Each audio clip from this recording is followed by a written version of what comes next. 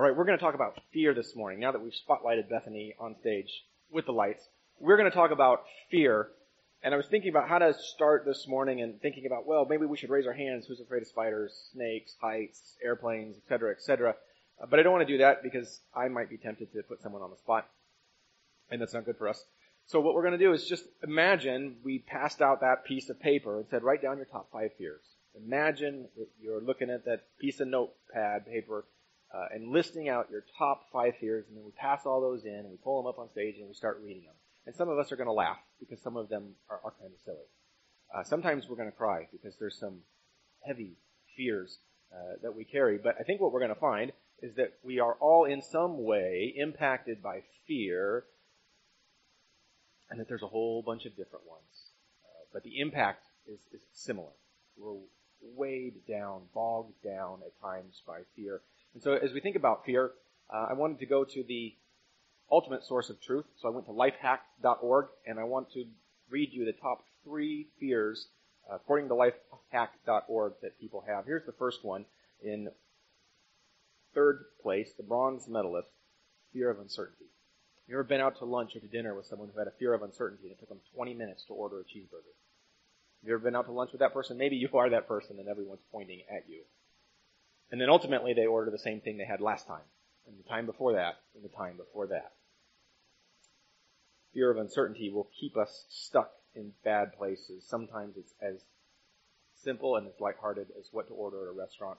Sometimes it's the inability to make a move in a job where maybe there's a boss that's impossible to get along with, or maybe the Lord has led you in an entirely different direction, but because of fear of uncertainty, of what's next, I can't see it, I don't know what, I can't control it, we push pause and we don't make a move that maybe we're being directed to move. For some of us, it happens in relationship, and we have really meaningful relationships, and we're scared to bring up difficult things in those relationships, fearing what would happen if I did. Fear of uncertainty outweighs our fear of things not changing. Fear of uncertainty will keep us stuck in bad places. The second one, according to lifehack.org, fear of failure. So we all handle fear of failure differently, right? Some of us push into it and fight. Some of us run, flight. For me, I think about the little areas where I'm afraid of failing, so I don't try. A tiny, small area like building a chicken coop. Sometimes they're bigger, though. Sometimes they're more significant to life. I recall in the past at previous churches being invited to speak or to preach, and what came out of my mouth was more or less, if there's no one else at this church who can preach, if there's not someone else who can do it, consider me your backup. So essentially, if there's no one else who can walk on stage and not fall off, I will do it. But I don't want to, so please don't ask. So fear of failure keeps us from being open to how God might want to use us. Fear of failure keeps us from having an appetite, even a desire to be uncomfortable as we follow Jesus. Fear of failure keeps us focused on our limitations, not our Father's possibilities. Number 1 was fear of rejection. So maybe you go back to middle school or high school and asking some boy or some girl out, and just the way your heart fluttered, and you remember those emotions, and you smile and you laugh. I've told you many times, when I first asked Nicole out, she accuses me of demanding her phone number. Now, I don't believe that's true, and I deny it to this day. But if by some random chance it is true, it's not, but if by some random chance it is true, fear of failure, fear of rejection played a part, because I was so busy trying to get that phone number that I could not possibly do that and carry on a conversation at the same time. Fear of rejection keeps us from trying. Fear of rejection keeps us from trying the things even that God puts in front of us. And so then we say, well, gosh, God doesn't work in my life with power. God doesn't do anything significant in and through me. I haven't seen God do anything. And our Father's like, gosh, have you tried? Fear of rejection keeps us stuck. Fear of rejection keeps us from trying. We're going to be in Genesis 20 this morning. We've come 8 chapters through the life of Abraham, and we're going to see that our friend Abraham is scared. He's scared just like we get scared. And so when Abraham gets scared, It's going to cause him to forget God's past faithfulness. He is going to completely forget the incredible things he has seen God do that should give him hope for God's faithfulness today and tomorrow. He's also going to abandon God's purpose. I mean, who has a bigger calling on their life than Abraham, and so many tangible demonstrations of that calling? And in a moment of fear, Abraham abandons God's purposes for his life. In his fear, he takes control. In his fear, he moves from being led by the Lord to taking control of his circumstances, his decision-making, where and what he'll do and go and say. And last, the fear causes him to miss an opportunity to show God to a godless king, to show God to a godless nation. Misses an opportunity. Some of you have had that happen, where you've had a great opportunity to share about Jesus with someone you've been praying for, to share about Jesus with someone who you can see that they're hurting, and what they don't need is some sort of slap on the back or some sort of pithy comment. What they need is Jesus, and you just watch the opportunity float by. And then in hindsight, you think, that's exactly what I was waiting for, and I missed it. Abraham misses an opportunity to show God to a godless king and a godless nation.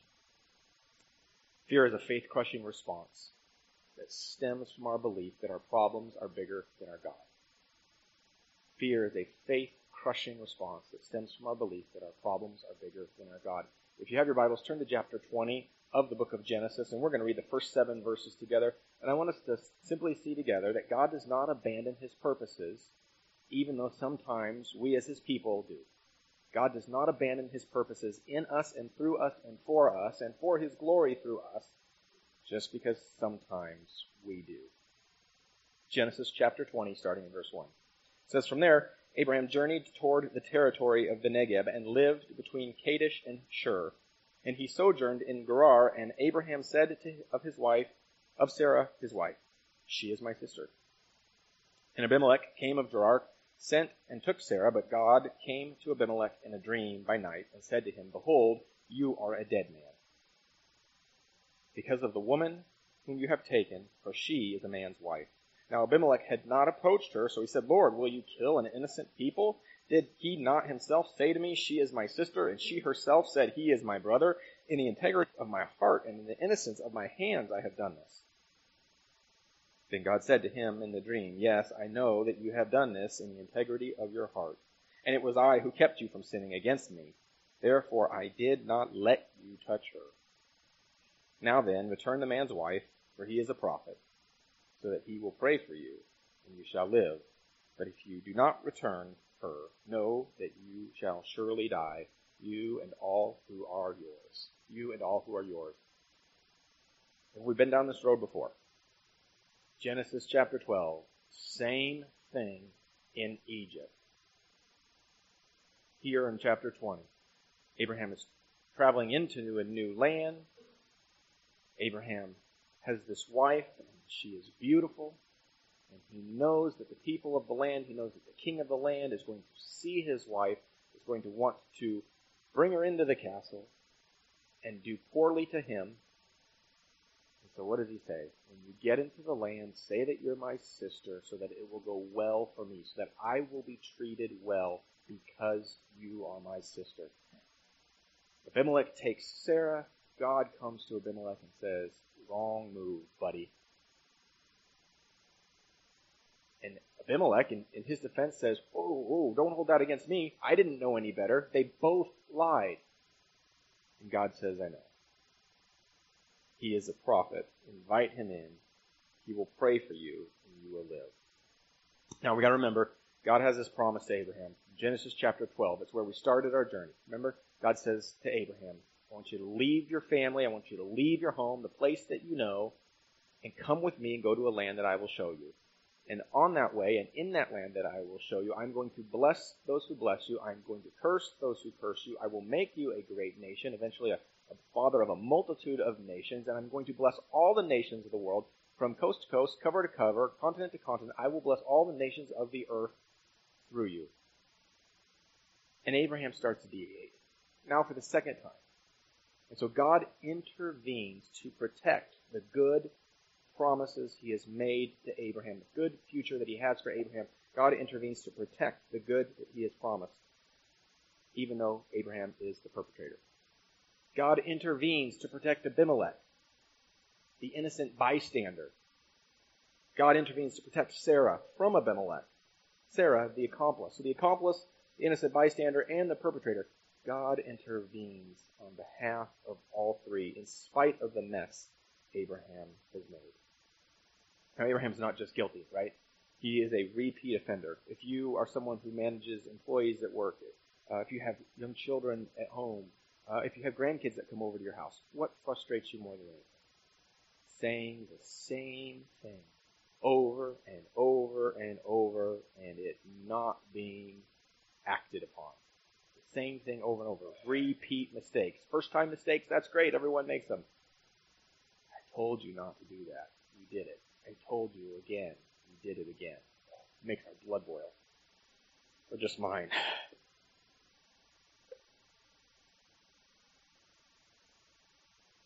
Abraham is a repeat offender. He says to his wife, say that you're my sister, so that it may go well for me. He says that in Genesis chapter 12. We see that Abraham gets scared and he looks out for number one. Because when we're afraid, our fear reveals who is really number one in our lives, doesn't it? We get protective of what we value most. We get protective of who we value most. I've mentioned to you even just the fear of walking on stage and being up front. And I wish I could say that 100% of my fear came from the fact that I'm holding God's Word and trying to make it clear. That I'm holding God's Word and trying to show us where and how and when it applies to our lives.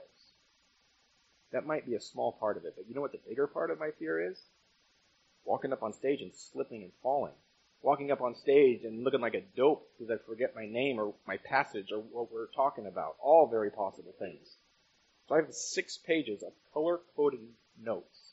And I will never take more than like 3 steps away from this spot. I will always be within eyesight of my notes. So I see in my heart that there's a desire. I'm going to walk in. I don't need that. I see in my heart that there's a desire to protect and to preserve and to promote numero uno. And that fear is a red flag. That fear is an indicator. That fear is like a blinking light, check engine light on the dashboard of your car saying something's not right. Fear exposes who is at the center of our world. Abraham looks out for number one for the second time and he gets scared and he fails. Can you relate? Have you ever repeated your own sin? Have you ever repeated your own mistakes? Maybe it's your temper. You blew up on someone you care about. A husband, a wife, a son, a daughter, a mother, a father, a sibling, a friend, a coworker, a peer, a boss. And you said, never again. I can't do that ever again. That was terrible. It was such an embarrassment to myself. It was so disgraceful to the name of God. And you go days, you go weeks, you go months, maybe you go years without that happening again. And then something happens and like a mousetrap going, bam, you do it again. And what does the enemy say? I told you you were worthless. I told you you were useless to God. I told you you would do that again. I told you you were a fraud. You did it again. Maybe it's guarding your mind, guarding your eyes, guarding the way that you talk about other people, gossip, slander, a host of other things. You go days and weeks and months and see victory, see the Lord work in really significant ways, see your heart change. And then it happens again. Mousetrap. Gotcha. And what does the enemy say? Told you you'd do it again. Told you were a fraud. The hard part is sometimes we hear that from our brothers and sisters in the Lord, don't we? The enemy heaps guilt upon guilt, but sometimes our brothers and sisters in the Lord who have not fully experienced the grace of God don't have grace to give to others and heap even more guilt and shame on us. That's tough. It happens sometimes. We shrink away from everything that the Lord has for us when we believe that God can't use us, won't use us, or has just grown tired of dealing with us. And so we see that God goes to Abimelech to intervene. God goes to Abimelech and says, Abimelech, you're in trouble. This man's mine. He's my prophet. I've got plans for him. Sure, he's deviated, but God doesn't abandon his plans for Abraham just as for the moment Abraham has abandoned those plans. In Deuteronomy 31:8, we're reminded that the Lord goes before us. And this is Moses talking to Joshua, saying, Joshua, here it comes. It's game time. It's finals, test-taking moment. You're headed into the promised land. You've got some big things to come. He says this. He says, it is the Lord who goes before you, and he will be with you. He will not leave you. He will not forsake you. So do not fear. So do not be dismayed. Right? Don't fear. Why would you fear? You've got the Lord. And so sometimes we've got to remember that the Lord going before us looks like the Lord coming behind us. And I think that there's something significant here theologically, because we didn't get into what we have with the Lord by our own doing, and we won't walk in faithfulness day after day after day simply by our own doing. And so if God doesn't demand perfection from us to be a called son and a daughter, we should expect that he's prepared to help us walk daily with that new title. And that sometimes he's going to come in behind us and help clean up our mess, to protect and preserve the future that he has for us, to protect and preserve the plans he is working out in us and through us. Sometimes we ask our young kids to go clean their room, and they go do it, and sometimes they come back and it looks great. Sometimes they come back and they say, we're done, and it looks worse than when they started. And so on those occasions, we'll send them back into their room. On occasion, we'll go in and we'll help, and we'll clean up the mess. See, God doesn't require our rooms, our spiritual rooms, to be perfectly clean before he puts us into service. If you're someone who feels like God's calling on your life has passed you by because there's a little dirt on the floor in your spiritual room, don't opt out of his calling. Don't opt out of what he's doing. Don't opt out of what he puts before you.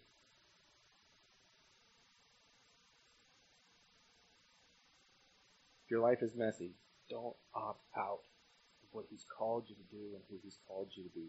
He does not abandon his purposes in us or through us, even when we momentarily abandon them ourselves.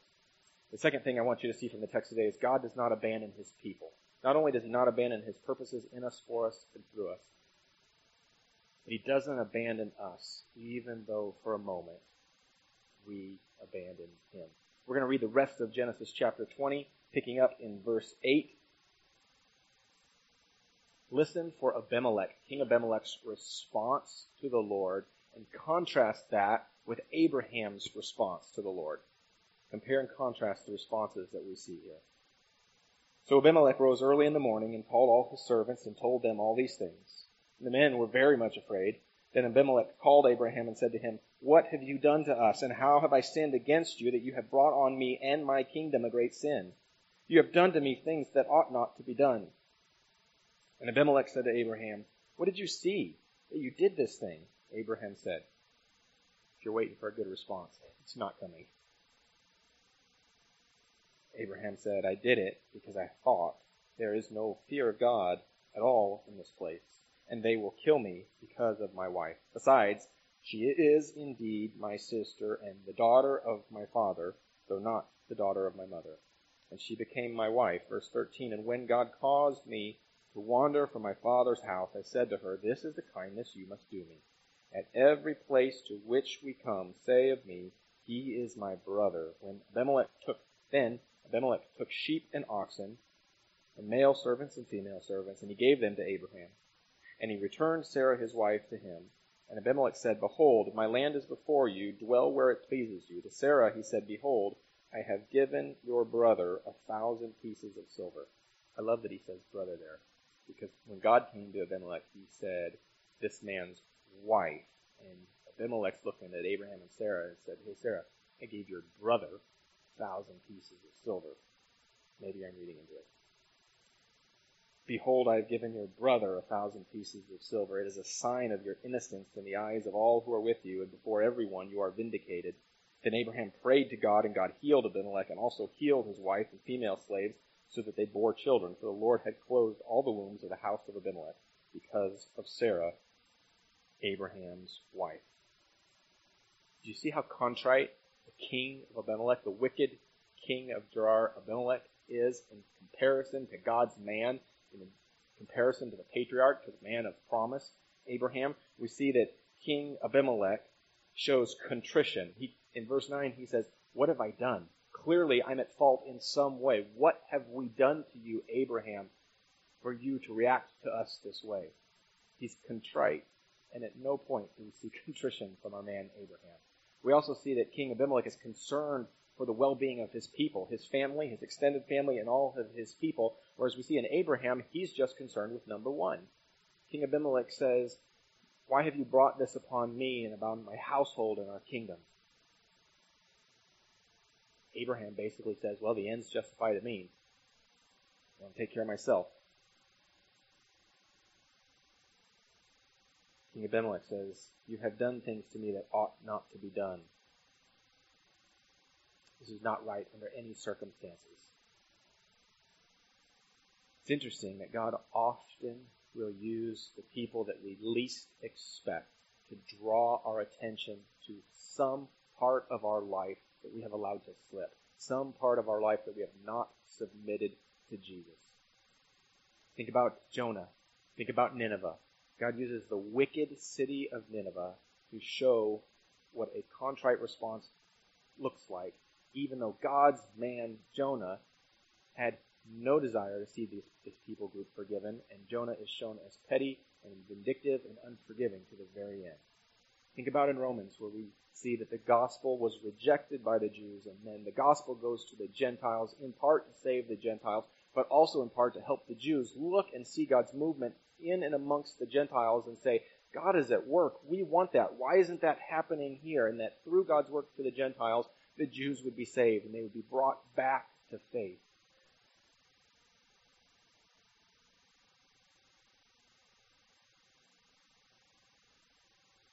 I wonder if this happens today. Just taking a survey of town, I don't have statistics, but I would guess that DHS might do more for families in this community than Christians do. I would guess that maybe some of our elementary schools who are doing really neat things for kids might do more for kids and needy children than Christians do. Think about the county as a whole. I would guess that maybe local politicians are doing more to advance good things for people than Christians are. So in Scripture, what we see is King Abimelech shows how far Abraham has slid, how far he has deviated from God's plan. We see with Nineveh how off base Jonah has gotten. With the Gentiles and Romans, we see how far the Jews have drifted.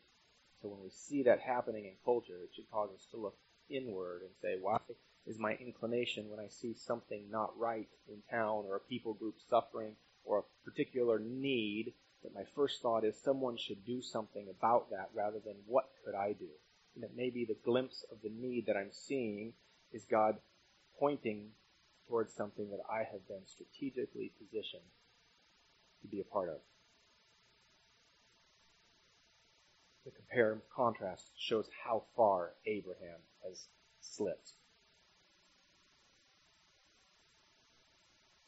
I want to consider some of the things that we see from Abraham here that we can learn about fear in our own lives.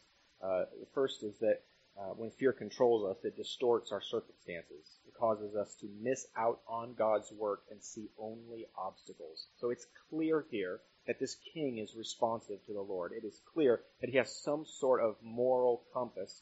But Abraham, clouded by fear, just sees an obstacle, just sees a king and says, this king is more powerful than my God. So he takes matters into his own hands to come up with a solution to protect number one. When our lenses are clouded by fear, we will only see obstacles. We will miss out on what God's doing, and we won't jump into it because we don't see it, shrinking back in fear. Not only has it clouded his ability to see God at work, fear controls Abraham, and so he's unable to trust God, the God who has showed himself powerful over and over and over. Abraham's unable to see it, unable to rest in it, unable to experience his peace as his lenses, his spiritual lenses, his eyes, his lenses are clouded by fear. Third, fear controls Abraham. And the lenses of fear blur the truth around him and blur the truth about him. It blurs the truth around him, and we see that because he justifies himself. He says, well, she's actually my sister. It's not that bad. I didn't totally lie to you, right? God has clearly called him on his sin, and he's continuing to justify himself. He's continuing to try to rationalize away why what he did wasn't so bad.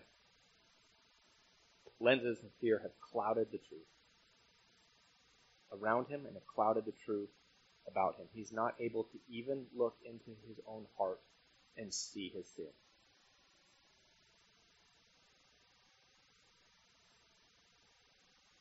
Some of you are familiar with the doctrine of salvation by grace alone, through faith alone. The doctrine of salvation by grace alone, through faith alone. The idea, in a nutshell, being that it is by God's grace alone that an opportunity was created for us to be saved. It is by God's power alone that a punishment sufficient for all of our sin was made. And it's by faith alone, not by works, not by putting money in the church offering, not by showing up here or anywhere else to do good things. It's by faith alone that we get our right standing before God. You see, by grace alone, the Father sends the Son to live a perfect and sinless life, offers his life up on a cross, a sacrifice, a blood sacrifice, right? Atonement for sin. A blood sacrifice was needed to make atonement for sin. So this perfect, sinless life becomes a worthy sacrifice for our sin. And then when we, by faith, follow Jesus, Jesus' righteousness gets credited to our spiritual bank account. And the Father looks at us and doesn't see all the things that he could see, chooses to see the righteousness of Jesus Christ applied to my account and applied to your account when by faith we follow Jesus. And so what's interesting here is that the doctrine of salvation by faith alone through grace alone creates a precedence by which we didn't earn our right standing before God. And it creates a precedence that should help us understand that we don't continue in our walk with God. We don't continue in that life of faith by our own power, that we need him daily. We didn't just need him once, we need him daily. And so this gets cloudy for us, and we begin to think that our position before God is based on our ability to do good things, our ability to maybe control our temper, our ability to maybe not swear as much. And we replace this relationship with a Savior with religion, and religion doesn't save. If good works could save us, someone like Bill Gates would be praised, who's probably given more money than any of us will ever see, think of, dream, or imagine to help needy people in our world. But who does Jesus praise? Jesus praised the widow who gives virtually no money. And there's probably more money in the seat cushions of our couches at home than what she gave. But she's praised because she gave with a cheerful heart. She gave with a heart wholly devoted to the Lord. And so that we see that religion, we see that works don't save. We needed God to get in to his family. We need God to live a faithful life.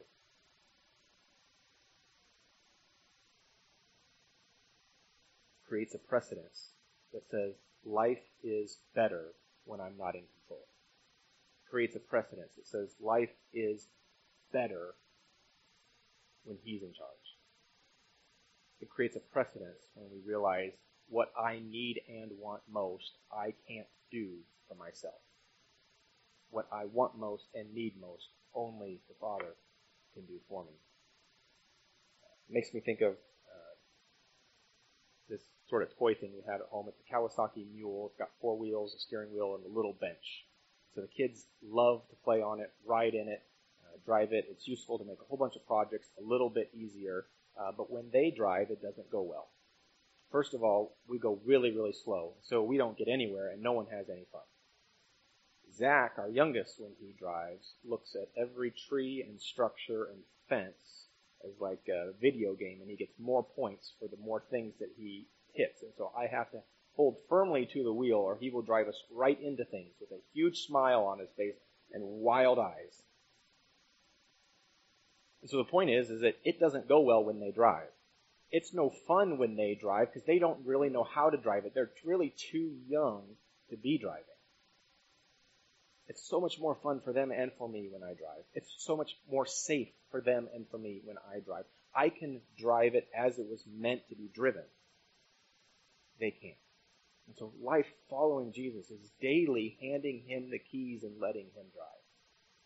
Following Jesus is daily handing him the keys and letting him drive. Life is better for us when he drives. Life is safer for us when he drives. He can navigate obstacles that we don't even see. Following Jesus means handing him the keys and letting him drive every single day. This passage ends with Abraham going in, praying for Abimelech, blessing Abimelech, and blessing his house, and the Lord lifts the curse off the house. It's fascinating because Abraham brought the curse on the house. Abram's the one who made a mess of everything, and God allows him to still be a blessing. You see that God doesn't abandon his purposes or his people? He goes to bat for his purpose and goes to bat for his people, and even though Abraham has made a mess of everything, God still uses him to be a blessing. I think maybe there's some parallels for us today.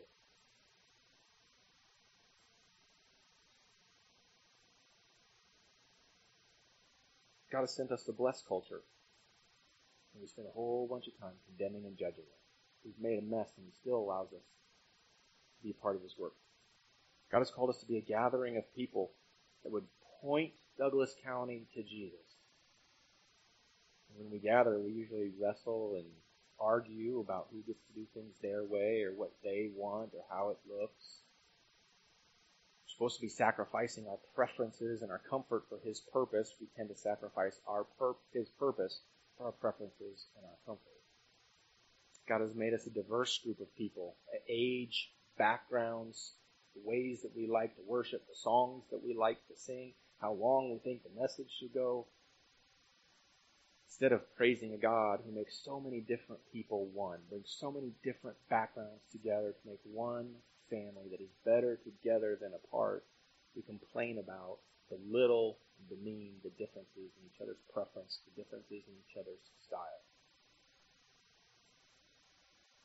Abraham is the one that messed everything up, and God still allows him to be part of his beautiful work and bless the king and his home and their country. Church, we've made a mess of a lot of things. Praise the Lord. He invites us and allows us to continue to play a meaningful part in his work. As we close, I want to read from Deuteronomy chapter 7. Deuteronomy 7 and 8 are a couple of great passages that maybe you haven't read in a while, but I would suggest them. The context is the people approaching the promised land. You may recall that they have wandered in the wilderness for like 40 years. I don't know if you've been on a road trip recently, but if you've been on a road trip, when you get to the end of the road trip, you're toast. You just want to go home, to your bed, to your shower, to your refrigerator. The Israelites wander for decades, and then God says, by the way, the promised land that I've been talking about is filled with giants, and you need to drive them out. You wouldn't blame them for just wilting under the weight of that. They were terrified. Listen to what the Lord says. They're terrified. Verse 17 of Deuteronomy 7. The Lord says, if you say in your heart, these nations are greater than I, how can I dispossess them?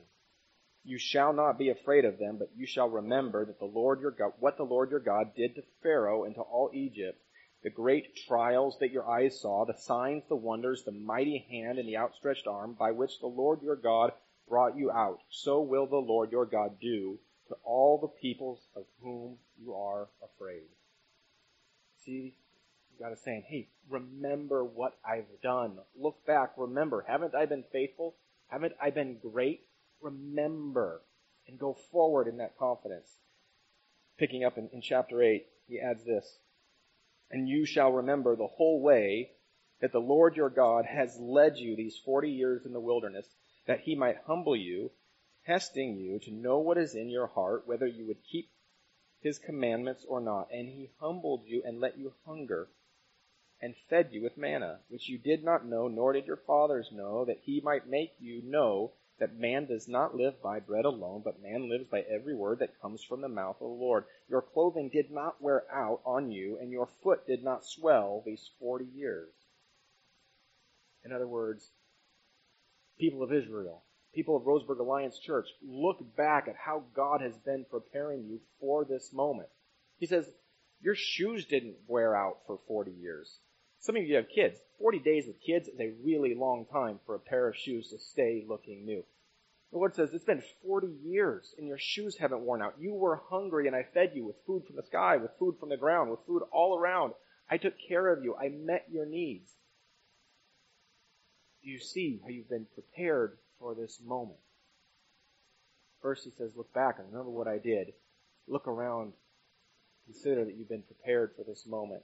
And then finishing up verse 7, Deuteronomy 8, it says, for the Lord your God is bringing you into a good land, a land of brooks of water, of fountains and springs flowing out in the valleys and the hills, a land of wheat and barley, vines, fig trees, pomegranates, a land of olive trees, and a land of honey. That says, do you remember what we're doing here? Do you remember what we're all about? We're going to the promised land. God's good plans for his people. Even though for periods of time they can't see it. Even though for periods of time they look around and forget where they're heading, forget who they're following, forget what he's doing in them, through them, and for the nations because of them. He says, remember my past faithfulness. Remember that I have prepared you for this moment. Remember the good that I am doing. Some of you have really heavy fears right now. We're all in different places with fears. It's an ebb and flow, a season of life. If we're not there now, we'll be there in a couple months. If we're not there in a couple months, maybe a year. The Bible says a lot about fear. Joshua 1:9 says, have I not commanded you, be strong and courageous. Do not be afraid, for the Lord will be with you. Psalms 23:4, even though I walk through the valley of the shadow of death, I will fear no evil. 2 Timothy 1:7, for the Spirit God gave us does not make us timid. The Spirit God gave us does not make us timid, but gives us power, love, and self-discipline. We're going to end with a song. Bethany's going to lead us. It's one of my favorite songs, maybe ever. It's a great song to loop. If you have anything at all in your life that is just really hard to release to the Lord right now, this is a good one. It's called I Will Look Up. The chorus goes like this. I will look up, for there is none above you. No king above you. I will bow down to tell you that I need you. I will look back and see that you are faithful. I look ahead, believing you are able.